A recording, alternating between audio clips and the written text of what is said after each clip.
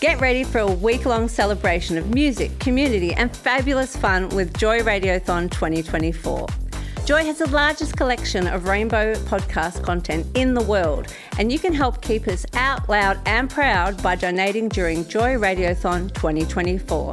Just go to joy.org.au/radiothon. Mark it in your calendars because Joy Radiothon returns June 1st to 7th, and remember, we all flourish with joy.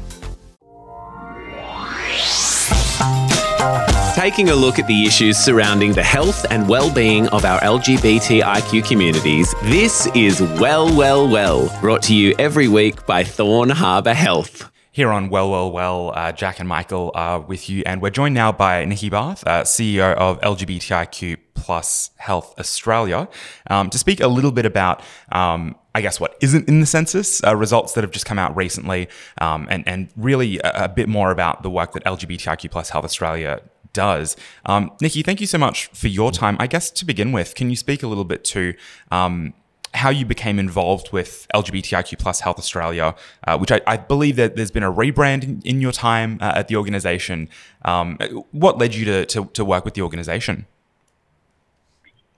Well, that's a great opening question. What indeed did led me to work at LHA. I was at the time I was working at ACON actually, and had my portfolio at ACON had the sort of LGBTIQ health programs within it, and I saw the job come up, and I thought that looks like a really great job, and I put my hat in the ring, and I was just so delighted to have been appointed into the CEO role. I knew it was going to be a really big job, maybe not quite as big as as I experienced it to be, but it's a real honour to be in this role and leading the peak organisation in LGBTIQ plus health for Australia, and working with our great member organisations and the national coordination programs that we run, and of course having that policy voice and to be working closely within research. So I think what really attracted me to the role is that mixed bag really around the various functions in the role that I had as CEO. So, overseeing that kind of making sure, that the programs are running to a high quality, but really leaving that to Zed Tintor, our Deputy CEO. But really championing our members and lifting them up as much as we can, as well as, as I say, having that policy and advocacy function. And I have a policy background. I used to work at the New South Wales Ministry of Health, and I also had policy roles at the National Drug User Organisation. So I was really able to sort of hone all of my skills, really, experience into the role. And I haven't looked back. I look forward to work every day and feel really honoured to be in the role. I guess because listeners of Well may well be experienced in Thorn Harbour Health and what we do, obviously, within Victoria. ACON has a similar role as far as providing support to people living with HIV, increasingly to LGBTIQ communities. I guess you spoke a little bit there to some of the differences coming from ACON, right? Like between LGBTIQ Plus Health Australia and, say, AIDS councils or health organisations across the country. I guess is the research and advocacy a big point of difference in your mind between something like an ACON and LGBTIQ Plus Health Australia? And then, of course, obviously, the fact that the remit is nationwide as opposed to within the state of New South Wales. So we're a really different organisation to Thorn Harbour or ACON or other, down there in Victoria, Transgender Victoria is a member of LHA, as is Switchboard, as full members, that is, those community-controlled organisations that are providing services to our community. But the function for LHA is that we're a peak. And so, Thorn Harbour and others are providing services. Your your frontline work, you're engaged and working with the community, whereas LHA is a peak. We work for our member organisations. So our interface is to build the capacity of organisations to be able to work with LGBTIQ plus people, how we support our member organisations through making sure that what they want to have raised at the national level, certainly with government, is raised. I mean, we have specific funding from the government to act as that conduit between government and community being our member organisations, and those member organisations and government. So we distribute government policy. We are involved in conversations with bureaucrats and within the health department, as well as with politicians.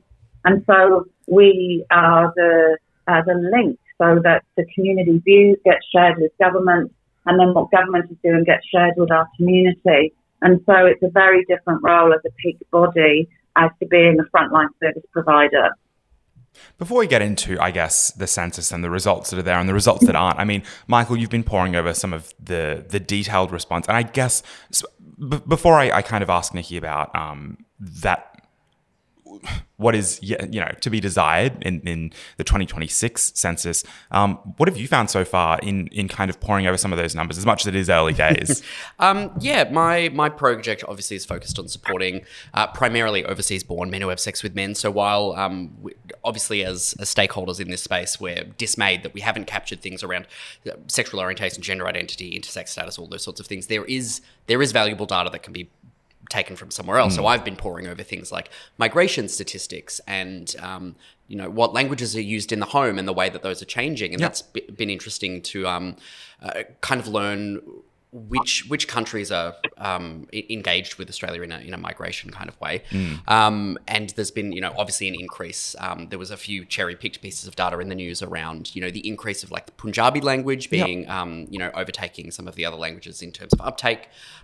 So that will kind of inform the projects that we're working on when we're thinking about making our services and resources accessible to a broad range of people. So while that's not LGBTIQA plus specific information, it is general information that we can take into our day-to-day roles. Because the most that I suppose we've heard from the census so far has been around same-sex marriages, right? And I believe it's something to the tune of 25,000 that we can see so far. Yeah, I believe so. Again, that's in the same household, so there's only certain contexts in which they can be captured. But I mean, Nikki, I appreciate that LGBTIQ plus Health Australia have done some work, some, I guess, webinars on with the ABS specifically on what could have been in the 2021 census and what hopefully will be in the 2026 census. I guess if you want to run us down, what is high on the wish list of what health providers and community and advocacy organizations need to be able to do their jobs, increasingly better and serve our communities better? What would make a difference to come out of the 2026 census? Yeah, it's a really important question. And before I get into the detail of that, maybe I can just backtrack a bit on the journey that LHA went on with regards to the census, the 2021 census. So back in 2018, LHA started to work with the ABS along with the Australian Human Rights Commission, and also at that time, ERA, the Intersex Human Rights Australia, was involved in these early days kind of conversations about what questions needed to go into the 2021 census. And so LHA and others, we were advocating really, really hard to be able to get appropriate variables, appropriate questions into the 2021 census that would be able to give us the information that we needed. And so they're demographic type questions. And so some of your listeners may remember back in the development of the 2021 census, this whole hoo-ha that kind of happened around the testing of the 2021 census questions. And there was a whole load of questionnaires that were printed. And then with some of these questions that we needed to have answered from an LGBTIQ plus perspective, and then those questions didn't actually get tested. So there was a lot of kind of contention around whether or not we were going to get questions in, what those questions could look like. And then we'll all remember that those questions didn't get over the line. Now, what's important is that since the 2021 census was actually confirmed, we have had a new set of what's called the Australian Bureau of Statistics standard for sex, gender, variations of sex characteristics, and sexual orientation variables. Everyone will be glad to know that we actually call that, instead of that all the time, the 2020 standard. And that standard sets out the questions that have been worked up with community organisations. There was consultation on those questions. And it is this set of questions that needs to go into the 2026 census. I have a feeling that we will be able to tighten these questions a little bit before 2026. But we do have a set of questions, which is something that we didn't have in train for 2021. So it's a set of questions that go through. There's a sex question, a gender question, a question on variations of sex characteristics, and a sexual orientation question. When we look at some of the work that we do in this area around, say, Melbourne Gay Periodic Survey that comes out every year, obviously that exists in some capacity in other states as well. But to have that sort of data, what difference would that make to, LGBTIQ health organizations specifically, but also more broadly, what could, general health providers see change in, what services they might decide to offer? Like, what could come out of the 2026 census having those questions included? Well, it will be a game changer, and it would have been a game changer if these questions had gone in 2021. I mean, we hold on to the fact, right, that the census is a survey, a big survey that takes in everyone in the country. And so that data that comes from the census tells us about economic, social issues, cultural makeup of the country, as you were just talking to earlier. And it includes everyone in the population. And so this year in the census, there was a new question, and it was about chronic health. And what we learnt from the 2021 census is the sheer number of people living with mental health issues across Australia. Now, what we do know from the existing surveys and research that's available to us from studies like Writing Themselves In, which is a really large study on young people, and Private Lives, which is a huge study looking at the broader LGBTIQ plus communities, and those studies come from Arches at La Trobe. We would be able to even glean more from that existing research if we had the data from the census, because it would be able to tell us things like where we live. It would be able to tell us all of the things around, I think about suicide prevention and all of those things that we need to be working on to prevent suicide. So we would be able to see how many of us are employed, how many of us are unemployed, how many of us are, accessing training, university, all of these things that the census tells the broader society. We would be able to drill down and understand that from an LGBTIQ plus perspective. So what that means is for services, so if I think about PHNs, for example, when the PHNs do their needs assessments around the services that they need to provide within their jurisdictions for the next year, and part of that then is about what services they would commission, many of those PHNs do not include us in those needs assessments because they don't have this population level data. They say we don't have the data, so we can't respond. So it would call services task because we would be able to see where we are. And so it's a case of, well, why aren't you providing services in these places? But also, even from Thorn Harbour's perspective, from LHA's perspective, we would really be able to understand at a population level where we are, what some of the issues are for us, particularly around things like those chronic health issues, but a multitude of other elements as well, so that we can make sure that we're investing money in the right places at the right time. Because at the moment, while we know much about our communities, there's big gaps that the census would be able to fill. That's really the majority of questions that I had. Is there anything that kind of comes to mind for you, Michael, or Nikki, if there's anything that you'd like to expand on?